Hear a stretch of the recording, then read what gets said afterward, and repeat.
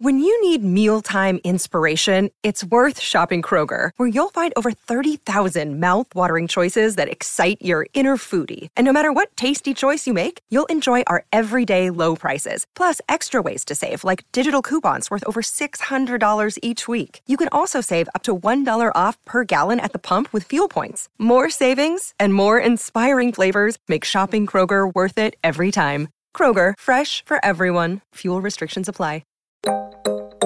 I realized this is what good therapy is. This is what bad therapy is. This is what I've been missing for 15 years of my life. This is what I want to do for the rest of my life, because there were no therapists of color that I saw. There were a lot of things that came up that had to do with my culture that required a lot of explaining. When I started talking about it with my community, I realized I wasn't alone in this. I wasn't the only person going through this, but rather quite a few people in my community who've experienced similar things. They just don't have access to the resources. So what can I do to make sure that they do?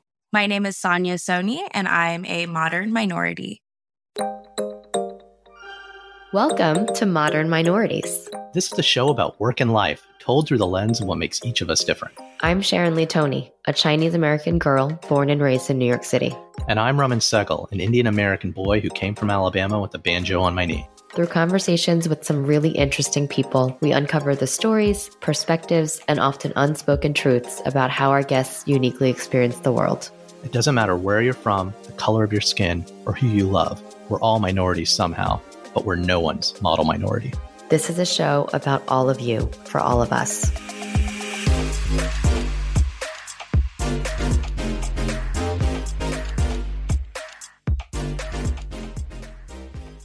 Today we're chatting with Sonia Soni, a South Asian mental health advocate who is studying clinical psychology. Sonia co-hosts a podcast called Loudmouth Ladkis. Ladki means girl in Hindi.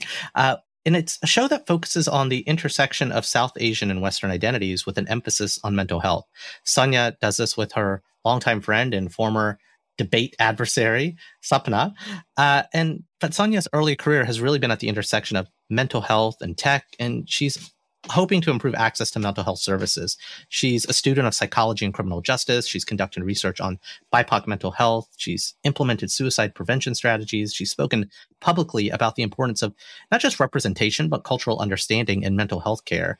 The JED Foundation, the Epic Foundation, Morgan Stanley, MTV, and CNN. And Sonia is a friend of a friend.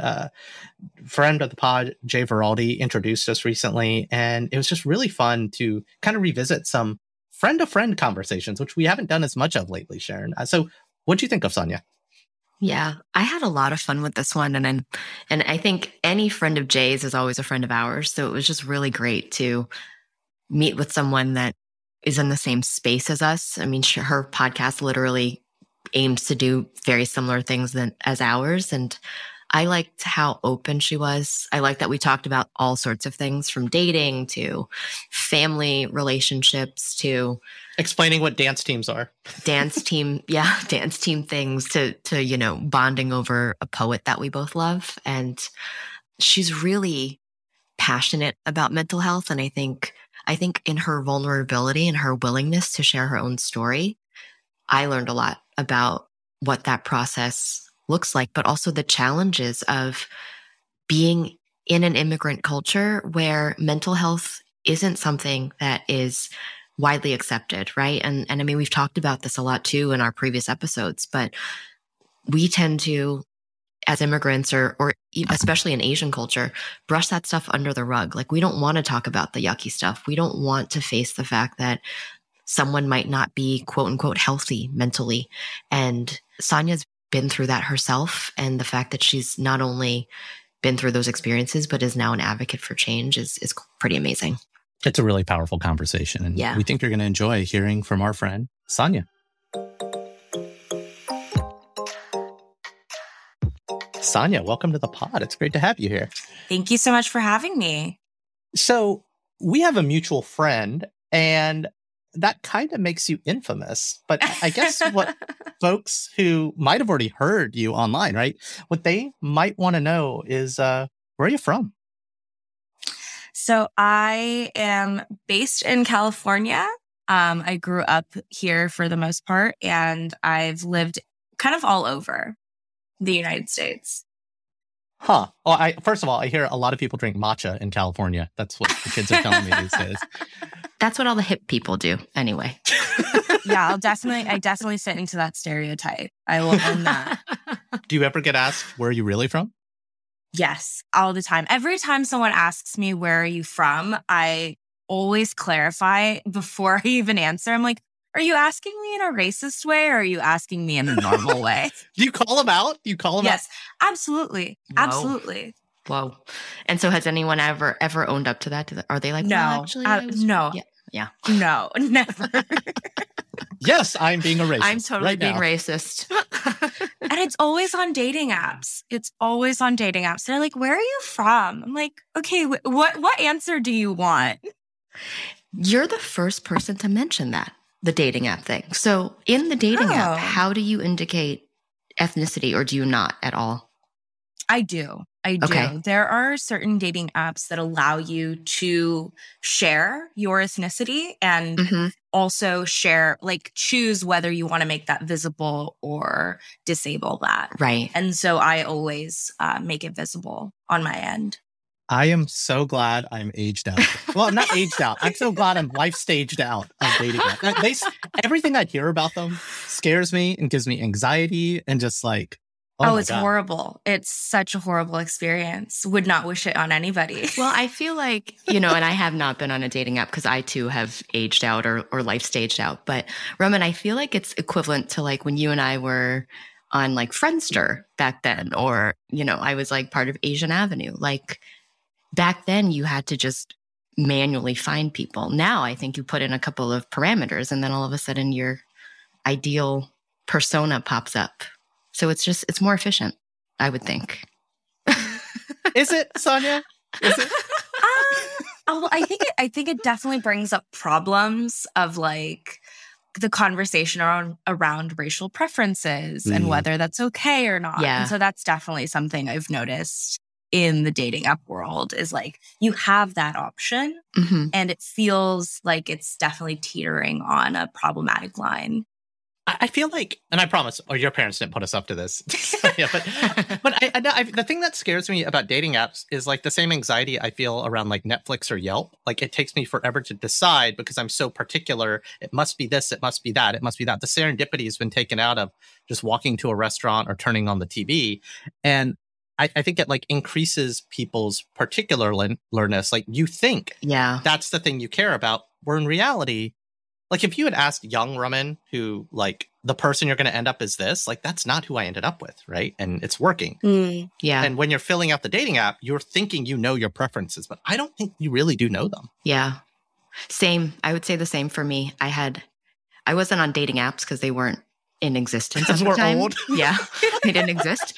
But there were dating websites where you could check off, even everything from like height to income. Like I don't know if the dating apps have that anymore, but like I was very particular with who I thought my Mr. Right was. And I ended up marrying someone who's wonderful and who is like my perfect partner. And he would not have met a lot of those criteria. One being Chinese American. I thought I wanted to marry someone who was Asian and in particular Chinese. And I married a black guy who's Caribbean American. So Sonia, here's the auntie question for you. Love the auntie question. Yeah. What dating apps are you using? Oh what are your God. preferences? What are the boxes you're checking? Oh my gosh, you're airing me out. Yeah. So I think of all the dating apps, the one that I used, I've liked and not hated and not deleted, is Hinge. Okay. I've heard good things about it. Yeah. Yeah, it's interesting because it's supposed to be the dating app that's designed to be deleted. And I'm a chronic deleter. So I delete it every couple weeks. And I'm like, okay, we're restarting fresh in a few months when I'm back at this again. It sounds like a drug problem. So on Hinge, does it show like last deleted or profile created on? No, it doesn't actually. It'll tell you if someone's recently joined. Okay. But when you delete it, do you have to rejoin when you reinstall it? Or is it just like you're just removing it from your phone? You can choose. Yeah. You can choose if you want to deactivate your account or if you want to delete your account completely. Wow. Interesting. Huh. I'd almost, as a nerdy marketer, I'd want to interview someone at Hinge and just ask them, like, what's the percentage of like retention and like how long, like on average, how long do people keep this app on their phones? And then on average, really how often do they reinstall? Because that's, from a conversion rate perspective, that's like your metric of success. Yeah, 100%. And it's so interesting because like if you talk to people my age, they would probably tell you they delete it very, very often and then download it at the same rate as well. Right. That's the beauty of youth, right? It's like you're optimistic. Like you meet someone and you think you're ready to get off of Hinge and start your life together. And 3 weeks in, you're like, oh no, he doesn't pick up his socks. I think that's one side of it. I think the other side of it is like you're on it and then you're like, why am I on here? And then you delete it. Oh, interesting. See, here I am thinking everyone's falling in love. Yeah. Oh, absolutely not. No. Yeah. All right. So now that we've like covered the most awkward territory for us, I feel like we can go anywhere. Yes. I guess what's interesting is I do actually think there is a link to the thing that, as I understand you, and I've, listened to your podcast a bit now and, heard about you through a mutual friend. I know mental health is kind of, that's your jam, like, right? Like understanding and working in that space. But I guess before you kind of found that calling, who were you before all of that? Before you began the journey towards it? Like, I don't know, what'd you want to be when you grew up? Yeah, I think it changed quite a bit. So when I was really young in elementary school, I really wanted to be a Disney Channel actress. And my BC parents as we all do, right? I really thought I could be the next Hannah Montana, Selena Gomez. I still believe that I could have. Yeah, you still can today. You can. It's called TikTok and not Disney Channel. That's all. Yeah, I don't think I would survive on TikTok. Yeah, speaking of mental health, guys. Right, exactly. Jeez. But my BC parents were not very happy with that decision of career path. And I turned away from that very quickly. And then I wanted to be a journalist for a little while.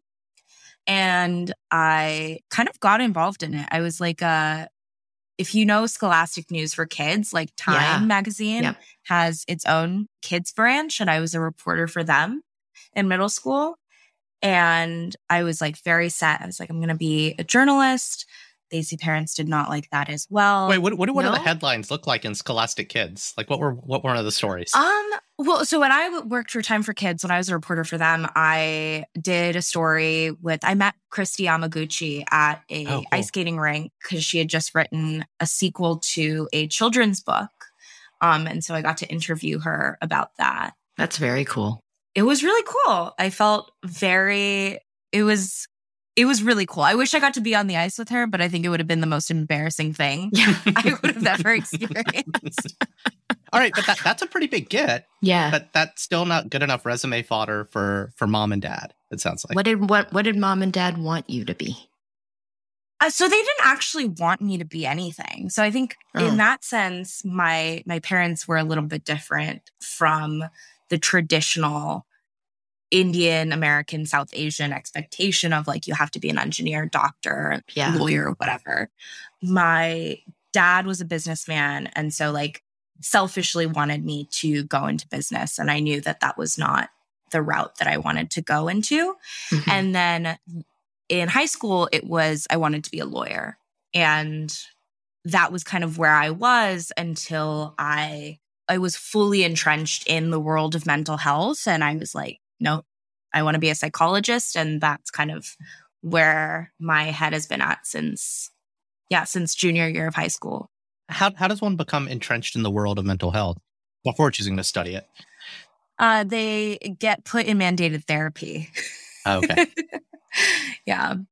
I experienced a lot of mental health issues throughout my life from a very young age. I just wasn't aware of it, as I'm sure you both know, just like being in an immigrant Asian American community, mental health is not discussed. It's very taboo. Yep. The language around it doesn't really exist. And this idea of why would you share things inside the home with people who don't live inside your home or in your community? And so that was really what kept things under wraps until my sophomore year of high school. I had attempted suicide. I was then placed in mandated therapy. And then that's kind of where I was like seeing therapists very regularly and realized this is what good therapy is. This is what bad therapy is. This is what I've been missing for like 15 years of my life. This is what I want to do for the rest of my life, because there were no therapists of color that I saw when I was there. And there were a lot of things that came up that had to do with my culture that required a lot of explaining. And when I started talking about it with people in my community, I realized how many more of us there were than I expected. And it wasn't this like, I'm alone in this, I am the only person who is going through this, but rather there are quite a few people in my community who have experienced similar things. They just don't have access to the resources. So what can I do to make sure that they do? Yeah. When you talk about good therapy versus bad therapy, how would you define good therapy?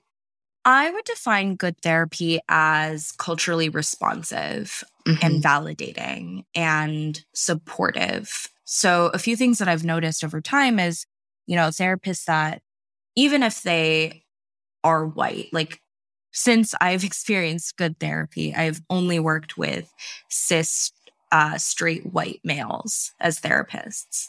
And it's worked out because they were culturally responsive. Yeah. They were very aware of the fact that they didn't understand things about my culture, but made the effort to learn and did not place the onus of responsibility on me to have to explain everything, right? A culturally responsive therapist doesn't need to have the same background as you, though I would argue it's really helpful and very validating and important.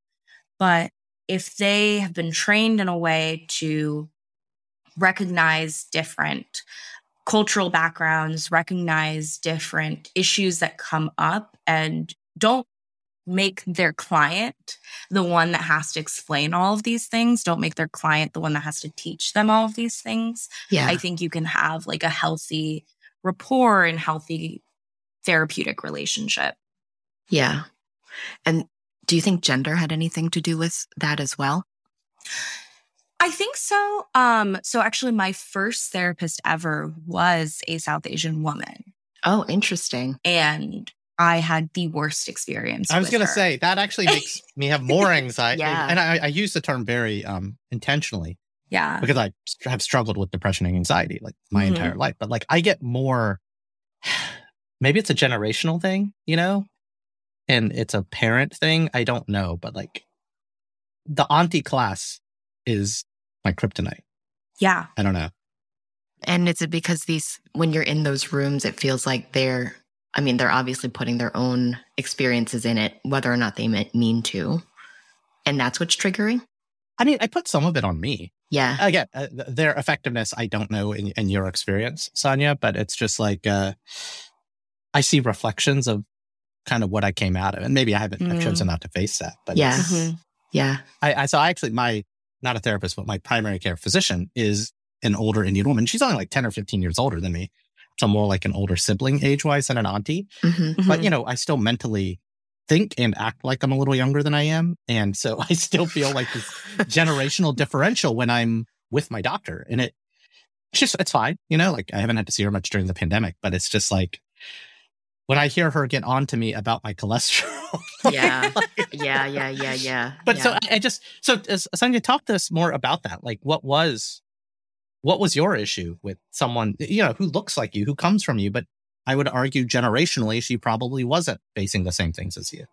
Yeah, I think like I totally hear you on the seeing them as an auntie sort of fear and anxiety around that, right? Because it's like you're so used to seeing these people, seeing this age group respond in a certain way.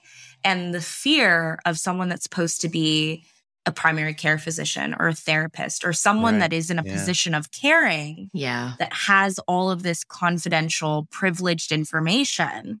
Like, can you imagine an auntie having that? That's terrifying. Right. And no disrespect, like I know these aunties now from my earlier life, and they're warm, loving. I see them as adults and humans more than these kind of pillars. Vultures? No, because here's Sonia. no, to get a little dark, we're now at the age where, or Sharon and I are, right, where the aunties are passing away, Yeah. or their husbands, their partners are passing, their kids. Tragedy is happening in our world. And, I'm starting to see my parents' generation as people now, that I'm experiencing the life stages they were going through when I first saw them as a little kid. I'm now at that age, right? Like, I have little brown and golden kids calling me uncle now. So I feel the anxiety and stress and can't imagine it in a world where I was a foreigner, or in a world where I didn't have the internet, or, the kind of cultural code switching that I know how to do that our parents' generation didn't. So I see them more now, but to your point, I can't help. Maybe it's because you're in a position of being cared for, like, kind of revert back to those patterns. I don't know. Yeah. I think that definitely plays a role in it, that position of being cared for. But like, my experience, I would say, is very unique. Like, my experience with that South Asian woman who was my first therapist was very unique, because it being a bad experience had nothing to do with her being South Asian. Okay. It was her training and her. She was just bad at her job. A bad therapist. Like, oh my God, the HIPAA violations. It was just bad. And so I feel really like, I definitely feel sad about that, because so much of my journey, like my professional journey, is I want to be a therapist that looks like the people that I'm treating. Yeah. And my only experience with that was bad. But I do know, like, from friends that are currently in grad school and training, like, they experience this too, with like clients a few years younger than them, feeling that anxiety around, okay, if I talk to someone who looks like me, will this get out into my community? And will everybody I know now know that I seek therapy, or know why I seek therapy, or know the things that I'm talking about in these sessions? Because our community, while there are so many of us, feels really small in how we are all connected and how we all tend to know each other. Yeah. It's interesting. I'm reflecting upon my own experience in therapy, and I had intentionally sought out a female provider because I felt like I would be able to relate to her more, which is why I asked about gender, because I think for me, like, and I was kind of going to therapy almost like as a routine, just self-care thing, but in my 20s, talking a lot about dating, I just felt like I wanted someone in the room that would be able to relate to that on a much more like identity. But at the same time, I can see if I was seeing someone that was of the same race, gender, and connected to other people within my community, I would definitely feel like that veil of anonymity, or like that shield, would have disappeared, right? So I totally hear that, and I feel that. And now, a word from our sponsor, the Department of Health and Human Services. Wait, what? Didn't we already encourage everyone to get their vaccine? And boosters. Of course. And boosters, dude. What do you think this is? Amateur hour? Sure thing, Sharon. But as you can tell from the leaves outside, it's autumn. I live in LA. As the rest of us can tell from the leaves outside, it's autumn, aka my favorite time of the year. Ah, yes, autumn. A time for harvest festivals and family reunions. Don't you mean mid-autumn moon festivals? And festivals of light. And football season? Okay, dude, enough with the sci-fi fake news. We all know you're just watching more Star Wars, Game of Thrones, and Lord of the Rings after your kids are asleep. Okay, fine. But all that other non-streaming stuff this fall involves family and friends. That's right. And if you're planning on getting together with your family, you should protect yourself and them by getting an updated COVID vaccine. If you're 50 or older, you're at the greatest risk for hospitalization and death, especially if you have a chronic disease. This is literally something my better half and I have been talking about for the fall before we see our parents again. Same here. So we want to make sure all of you, our ridiculously smart and influential favorite podcast listeners, Get your latest, greatest COVID vaccine. That's right, Sharon. COVID is still serious stuff. So we've all got to do everything we can to keep ourselves and the people we love safe. Because honestly, we ain't the spring chickens we used to be. COVID is no joke, so we all have to do our part to protect ourselves, our families, and the communities we work and live in. Protect all of our tomorrows this fall with a vaccine today. The COVID-19 vaccine is safe, effective, and free. Talk to a doctor if you have any questions. You can find vaccines and boosters near you at vaccines.gov. We can do this together. This spot was paid for by the U.S. Department of Health and Human Services, who we are big fans of. But now, back to our show. How does, for both of you guys, you're both, Sharon, I actually don't know about you, but Sonia, you have been outspoken about your experience with mental health beyond your work in mental health. And as you started to be more public about that, what was the response from your community about that? How did they react? Yeah. It was definitely not positive at first. Experienced a lot of backlash, a lot of attempts of push it under the rug, silencing, a lot of why would you share this in public? And that was, unfortunately, that came from both people my age and also aunties and uncles in the community. And I think it coming from people my age was the harder part because I expected it to come from people who were older in my community. Yeah. Just knowing how that world works. But I also heard from people that I had known for years and had never known that they had also struggled with similar things. Yeah. And then I heard from people that I had never met in my life who reached out and said, I read what you were writing about. I heard your story and I felt very seen, or I am also going through something similar. And this is, made me feel a little bit more comfortable to seek therapy. Yeah. And I've been very, very blessed and lucky that as time has gone on, my family has been incredibly supportive. My mom has been so supportive of my mental health journey. She's been on it alongside with me. She is now the auntie that recommends therapy to all of her friends and the friend in her friend group that people come to when they have questions about how to seek therapy. The side of my family that was supportive and I continue to, keep in touch with and associate myself with have been incredibly supportive when I speak out about it very publicly. And that's been incredible. And it's been very heartwarming to see how access to language and access to understanding in a way that worked in their lens made it so much easier for them to come on board. Yeah. Were they initially this open or did it take some doing? And at what point did they kind of come over to where they are now? So one side of my family was not open at all and very dismissive of it and definitely believed that I did not need help. Yeah. And the other side of my family kind of was more concerned about what was happening. And so I think they were more trying to understand what was going on and trying to understand what I needed. Yeah. And that difference of defensiveness versus wanting to understand, I think, was the key part that led to that divergence of one group of people actually being able to support me over time and one group of people not. That's interesting. Yeah, I think when I had first told my own family that I was seeing a therapist, my parents were like, "Why are you doing that?" And I'm like, "Well, because I'm talking about you." How did that go down?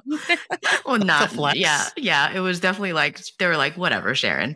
But what ended up happening was the dynamics within our relationship started to change because I suddenly had all of these tools and language and a different understanding of how our relationships were impacting each other, right? So whether or not they knew it, they also were seeing a therapist through me. And it was really kind of transformational, within those couple of years, because it strengthened our relationships in different ways. And, I mean, they to this day probably don't even realize like that was happening, but I was able to carve out different ways of relating to them that were just much more healthy for myself. And so it all ended up being fine, but it is really interesting because, I think usually, at least in my own family, because they knew that they were a core part of those conversations, they were even more dismissive, right? They were even more in denial. Like, well, we haven't done anything to you that, requires you to go seek out professional help for this. Yeah. But I'm like, it's not really about that. It's more about me just understanding how I can, create boundaries or strengthen bonds with other people. Yeah, I think the part about boundaries is probably the biggest thing that I have seen like my friends go to therapy for. I've seen like conversations about within like the children of an immigrant community that you are going to therapy to learn how to set boundaries.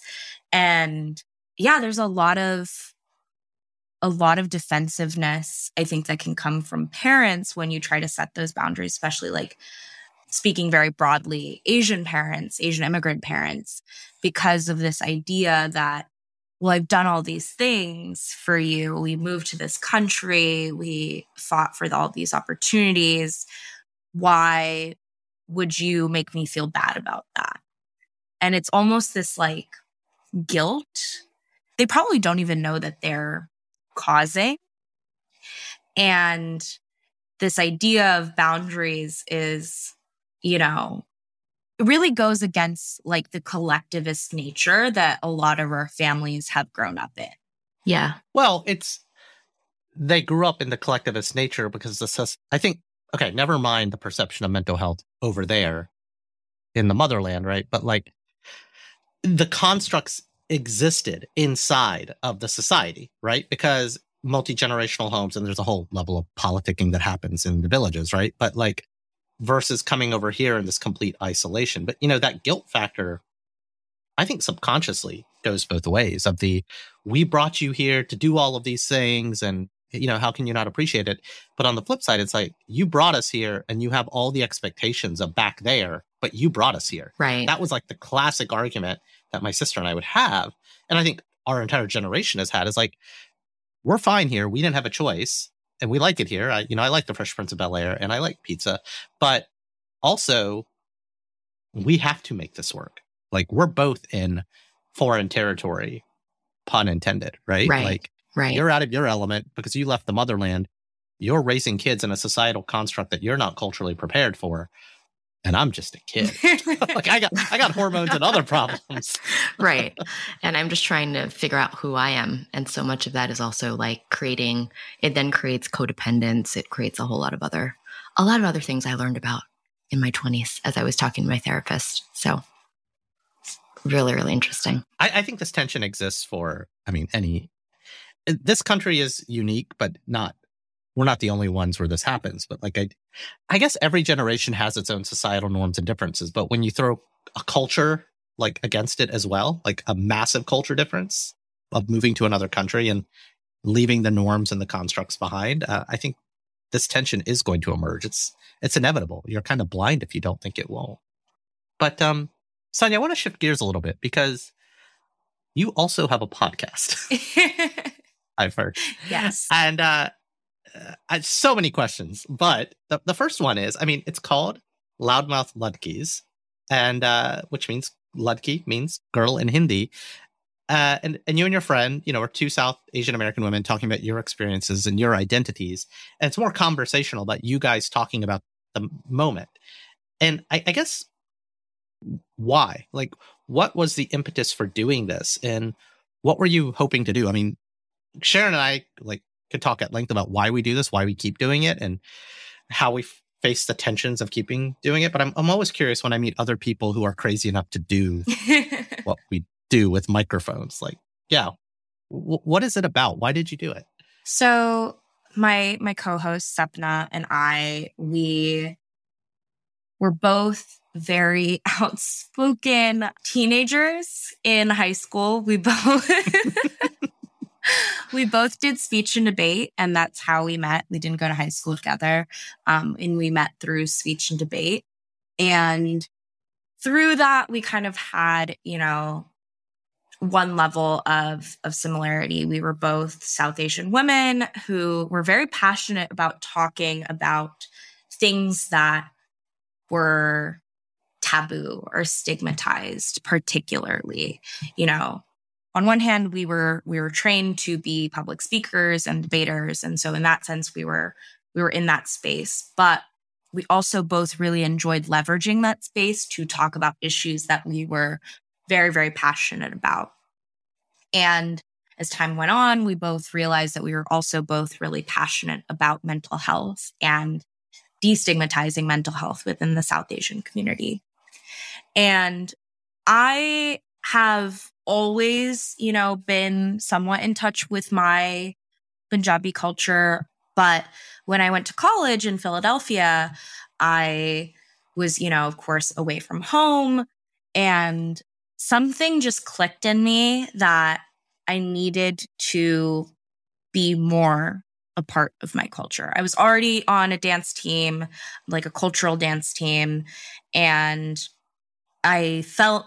Can you explain? I know what that is, even though that's a weird thing for me. Explain, because what is that? So cultural dance teams? Sure. Yeah. So I was on a Bhangra team. Bhangra is a traditional Punjabi dance, but cultural dance teams, think South Asian dance teams in the United States, and I would argue Canada and the UK as well, are kind of almost cult-like. Most college campuses will have collegiate dance teams that are either Bollywood or Bhangra or Ras, Garba. These are all different types of South Asian dances. And the South Asian students will dance on these teams, and we compete across the nation. And it's a really, it's a subculture. Really, it's a subculture. It's definitely a subculture. We have entire Facebook groups that are full of thousands and thousands of undergrads and grad students. We have our own memes, we have our own TikToks, we have our own music, we have our own culture. There is an obsession with Taco Bell.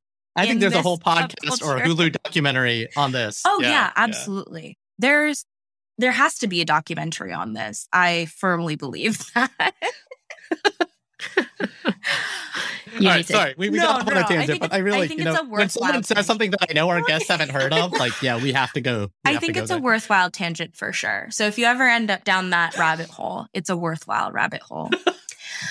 If there's one YouTube video folks should watch to get a sense, can you recommend? Yeah, one? If you look up DDN Legends, that is our I love that you just had it. You just had it. You knew it already. I knew she would know. And she was gonna have to I'll get it. I'll send you the link after. Right. But everybody clearly knows about DDN Legends. We'll link that in the show notes. Yeah, DDN Legends. That's our NFL. DDN Legends, amazing. All right, I don't even remember something. My identity, college dance team.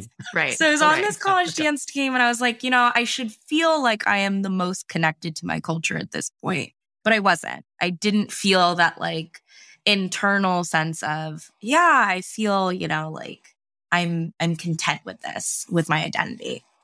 And so I started consuming a lot of South Asian art.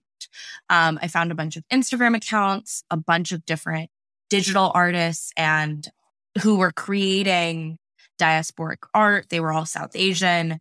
They all created art that was representative of that hyphenated experience. I started consuming a lot of literature by South Asian writers. I sought out small businesses that were, South Asian based or created by and owned by. And once I started doing that, I felt, okay, I feel a little bit more at peace with my identity in the sense of I feel more secure in who I am because this is an identity that I have created and not one that was given to me. And so I came back to the Bay, Sapna and I started talking about it. And I dragged her to this like soft launch opening of a fusion restaurant in San Francisco, where one of my favorite artists, like South Asian artists, she had designed all the artwork. And on our way there, we were like joking. There's the meme that's like, oh, millennials have a meaningful conversation. And then they're like, yeah, we should start a podcast. That was literally the conversation we were having on our way to this restaurant. We get there and we listen to these two incredible South Asian women who have pursued careers that are not traditional. One was the woman who had opened this restaurant. She was in her mid to late 50s or early 60s. She'd never cooked, and she had recently found the joy in Gujarati cooking. And she was like, you know what? I want to open a restaurant. I want to share Gujarati cuisine with like the US. And the other was a Muslim Canadian woman who became an artist and like very much veered away from what her parents wanted her to do, but was creating this beautiful artwork that was speaking to so many young South Asian women who lived in the diaspora. And just listening to both of them talk about their journeys and how fulfilling it was and how it really solidified their journey with their identity, we kind of both walked away from that. We're like, you know what? We're going to do a podcast. We're going to do a podcast about being South Asian women, talking about the issues that we're really passionate about and talking about them from a lens of being South Asian women who have grown up in the US. And we started it literally just as a passion project. We did not expect anybody to listen to it.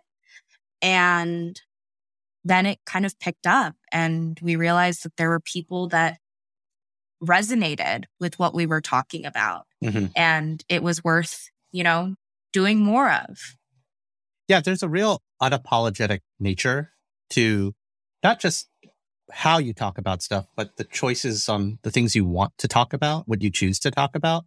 I guess similar to the earlier question about therapy, because sometimes I feel like the podcasts are therapy. When Sharon and I go on these hiatuses, sometimes we feel like a piece of us is missing of the things that we're thinking and talking through. But what did your family and friends think of the pod once you started putting that out there? Because that's a little more public than just saying. Yeah, it's definitely a little bit more public. I think, so actually, my mom has not listened to the podcast. Same. I feel like I don't get it. Like, and I have 3. And I think mine listens, but she'll never tell me or admit to it. Really? Yeah. I think she does. Cause we, so Mom, if you're listening, I'm going to tell you this, Mom. So we send out. That's literally our podcast email address is himom@mommypod.com. Exactly. But we send out email newsletters at least once a week. So I can see who opens them. Right. And my mom opens almost every single newsletter. But she's never mentioned that she's listened. But she's never clicked. Amazing. She's never clicked, but like if she's listening on Apple Podcasts or Spotify or something, like she doesn't necessarily have to click through. Your mom has like a burner phone. She can't let you know. Yeah. So she's quite engaged, but she's never actually told me she's listened. Oh my God. I love that. We should keep testing the limits. Just like keep spilling family secrets. And you have like little pockets of, hey Mom, remember this in each episode. Right. Yeah. But my sister listens, and every once in a while when I like dig out a story, I'll get a text, and my sister's like probably always 4 or 5 episodes behind because like me, she's a parent and has no time for anything. But I'll get a text from her. She's like, that's not what happened. And I was like, what episode are you talking about? I don't remember half of these conversations. Like I say that wrong. I actually remember the impact that the guest makes on me. Like, you're doing me a favor, Sonia, by being here. I don't remember half the shit I say because I'm working through stuff, always on this show. Yeah, I totally feel that. Yeah, so my mom doesn't listen to it, and I berate her all the time. That you know of. And I'm like, no, I know she doesn't because I ask her to listen. And she's like, I'll get to it. Oh. And I'm like, can you, I've been doing this for like 5 seasons now. Can you please listen to it?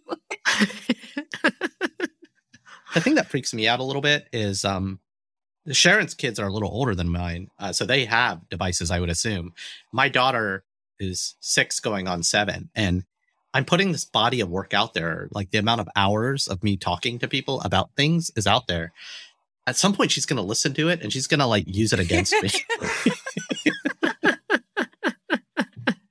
I just gave her that idea in the year 2028. Oh, I think that's incredible. Dad, remember the time when you said this? Yeah, perfect. Podcaster's daughter. I feel like that would be a lot of great content right there. She's going to be taking it to therapy sessions. No, sorry. Well, so something you mentioned on one of the episodes I listened to is that most of your audience is from the South Asian and Indian diaspora. And again, you're unapologetic putting that perspective.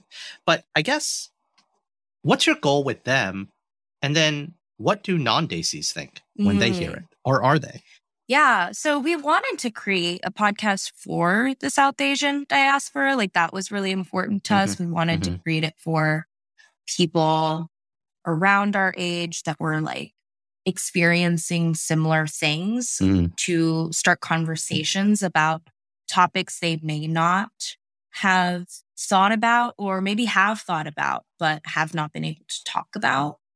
So I think a lot of the feedback we've gotten from them has been that they really resonate with the things that we're saying, that we're talking about issues that they either have not, dove into themselves, or it gives them a different perspective on the issues that they're already thinking about or already having conversations about. It gives them, an opportunity to kind of start these conversations with people they might not be starting these conversations with, primarily parents or non-Desi friends and family. I think the friends and folks that have listened to the podcasts that are not Desi is a definitely smaller demographic. But from those that I've heard from, it's been a lot of, I really appreciate the opportunity to like listen to this type of perspective. It's not something that I would have thought about. It's kind of what I think, Raman, you said earlier about like this idea of, oh, I'd never thought about it this way. And that's mainly the sentiment that we get from the folks that listen, who are not Desi. Yeah, for me, it's like empathy and understanding. Like Sonia, I can relate to some of your experience, but I don't fully get it, right? Like, because I'm a dude and, Desi parents, like it or not, they do treat boys and girls differently. Yeah. And that's the power of this. That's what I gain from this. And it's like, we try to say, it's like, we all have a minority experience and we all have a majority experience in different ways. And so for me, it's always been about empathy and understanding. And solving racism through a podcast. Yes. that means we can never stop doing this. Oh, don't say that. Don't say that. That's the most iconic tagline I have ever heard. We should just put that on everything. Yeah, you're right. No, we're failing. The world's only getting worse, guys. True. So Sonia, if we were to turn back time and go back to a moment in your childhood, perhaps like pre-dance team. Maybe this is like when you were interviewing Christy Yamaguchi or even before that. What's some advice you'd give to your younger self? I love that question, especially because it's not one that I have thought about before. I think I would probably go to 4th grade Sonia, who was just starting to realize that things at home were not as good as that the things that she was experiencing, she needed to tell someone about. And I would tell her that she was doing the right thing by telling someone that even though she got in a ton of trouble for it, and even though it seems like life was just getting worse and worse and worse, and that it felt like, nothing was going to get better, that it does, and that the decision to tell someone then was the right decision. And it set off a domino effect that would lead to her survival and her ultimate happiness. That's important. What do you think, Sharon? I mean, I feel like we've covered a lot of territory. Do you think Sonya's ready for speed round? I think she was born ready. Sonia, you ready for speed round? Speed round? Oh, that's the scared. right question. Sonia, what is something about you that people don't expect? I have a black belt in Taekwondo. So you can kick some ass. I hope I can kick some ass. Yeah. It would be a waste of 10 years if I couldn't. Even before I knew that, after this conversation, I knew you could kick some ass. So That's true. It's true. What is a book, movie, or show with characters that you can relate to? Ooh. And based on something you said earlier, I want it to be from those South Asian artists and stuff that you were consuming. I know this is speed round and this is going to take me a second. That's the irony of speed round. We call it that, but these are like the deep questions. Oh, Miss Marvel. Hands down. Yes. Oh, yes. The show or the comic? Yes. The show. I actually haven't read the comics. I'm a bad Marvel fan, but... No, that's okay. That's okay. You would have gotten like even more geek cred out of that. But I think Kamala Khan and Miles Morales are the two most important pop culture characters in the last 20 years. Absolutely. For sure. I said that far too many times, but yeah, Kamala Khan for the win for president. Like, not even funny. What's your favorite mom dish? Ooh, makki di roti and sarson da saag. It is a corn flour flatbread and a blended mustard greens and spinach dish. Nice. Yum. That sounds so good. What is your least favorite food? What's something where if you saw it on a menu or saw it, if someone served it to you, you're like, nope, not eating that. I'm going to lose so much cred here. Anything. Pokey. I can't do raw fish. Oh, that's okay. Well, it's not okay because you live in California, and that too is such a California thing. That's the one part of the California stereotype I don't live up to. But I'll drink all the matcha in the world to make up for it. Right. So do you do sushi or sashimi? Okay, I feel so white when I say this. Like, I can do sushi that does not have raw fish. So I'll do like imitation, tempura, or baked. Yeah. Or like vegetable sushi. No, that sounds awful.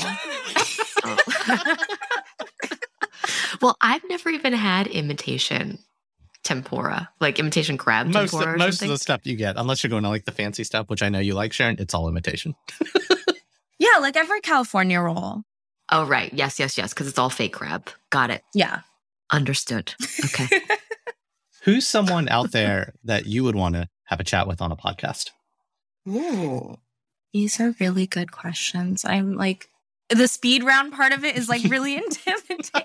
Yeah, it really is. It's designed to be on purpose. It would be Rupi Kaur. Oh. Yeah, it's a poet. Say more. She is a Punjabi Canadian poet. Most notably, her books are Milk and Honey, The Sun and Her Flowers. She just went on tour for her latest book, and I got to see her in person, which was incredible. But I read her poetry I think when it came out, I read Milk and Honey, and it was probably, I might switch my previous answer also for would be like Miss Marvel and Milk and Honey would be the two pieces of media that I feel most represented by. Okay. It was someone, she just writes so eloquently, and it's such short form poetry, but it was so powerful. Yeah. Because she was a Sikh Punjabi woman who was talking about experiences of domestic violence and depression and abuse. And I was like, oh my God, I feel so seen. And for someone to write these things so eloquently that makes me feel all of these things, I think she's just a powerhouse of a person. I would love to sit down with her and just get to talk to her about her process and the healing that has come with what she has written, but also the pain that comes with sharing your vulnerabilities with the world on such a public level. Her stuff is really, really beautiful. It's just really, it's short form. It's almost like these haikus that she writes, and it's deep. Like, I've read her stuff and just literally started bawling. Yeah. Because it's really beautiful stuff.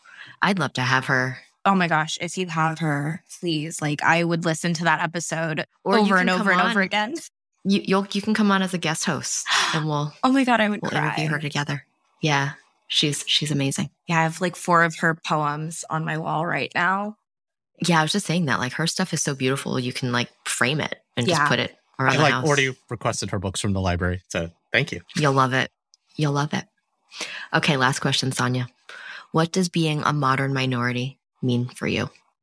I think it means living my life in a way that is unapologetic while recognizing what the people before me have had to do for me to get to a place where I have that privilege. So I don't need to feel guilty about the sacrifices that my parents made. I don't need to feel guilty about the experiences that my ancestors have had, but I can still honor them and acknowledge them while doing what I need to do to be my most authentic self.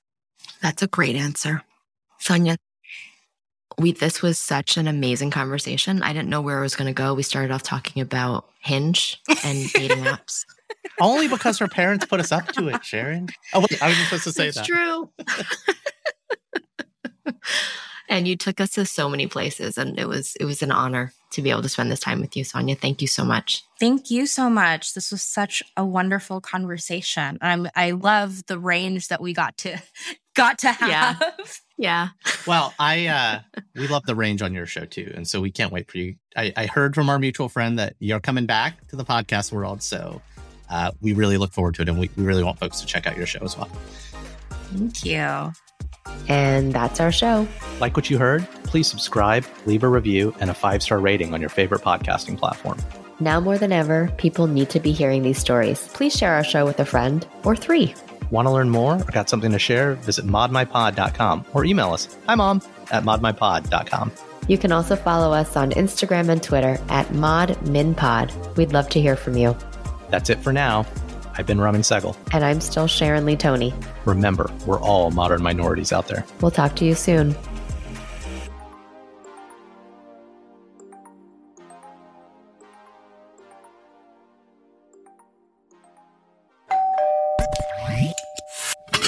Holy potluck. Okay, round 2. Name something that's not boring. A laundry? Ooh, a book club. Computer solitaire, huh? Ah, sorry, we were looking for Chumba Casino. That's right, ChumbaCasino.com has over 100 casino-style games. Join today and play for free for your chance to redeem some serious prizes. ChumbaCasino.com. No purchase necessary. Void where prohibited by law. 18+ terms and conditions apply. See website for details.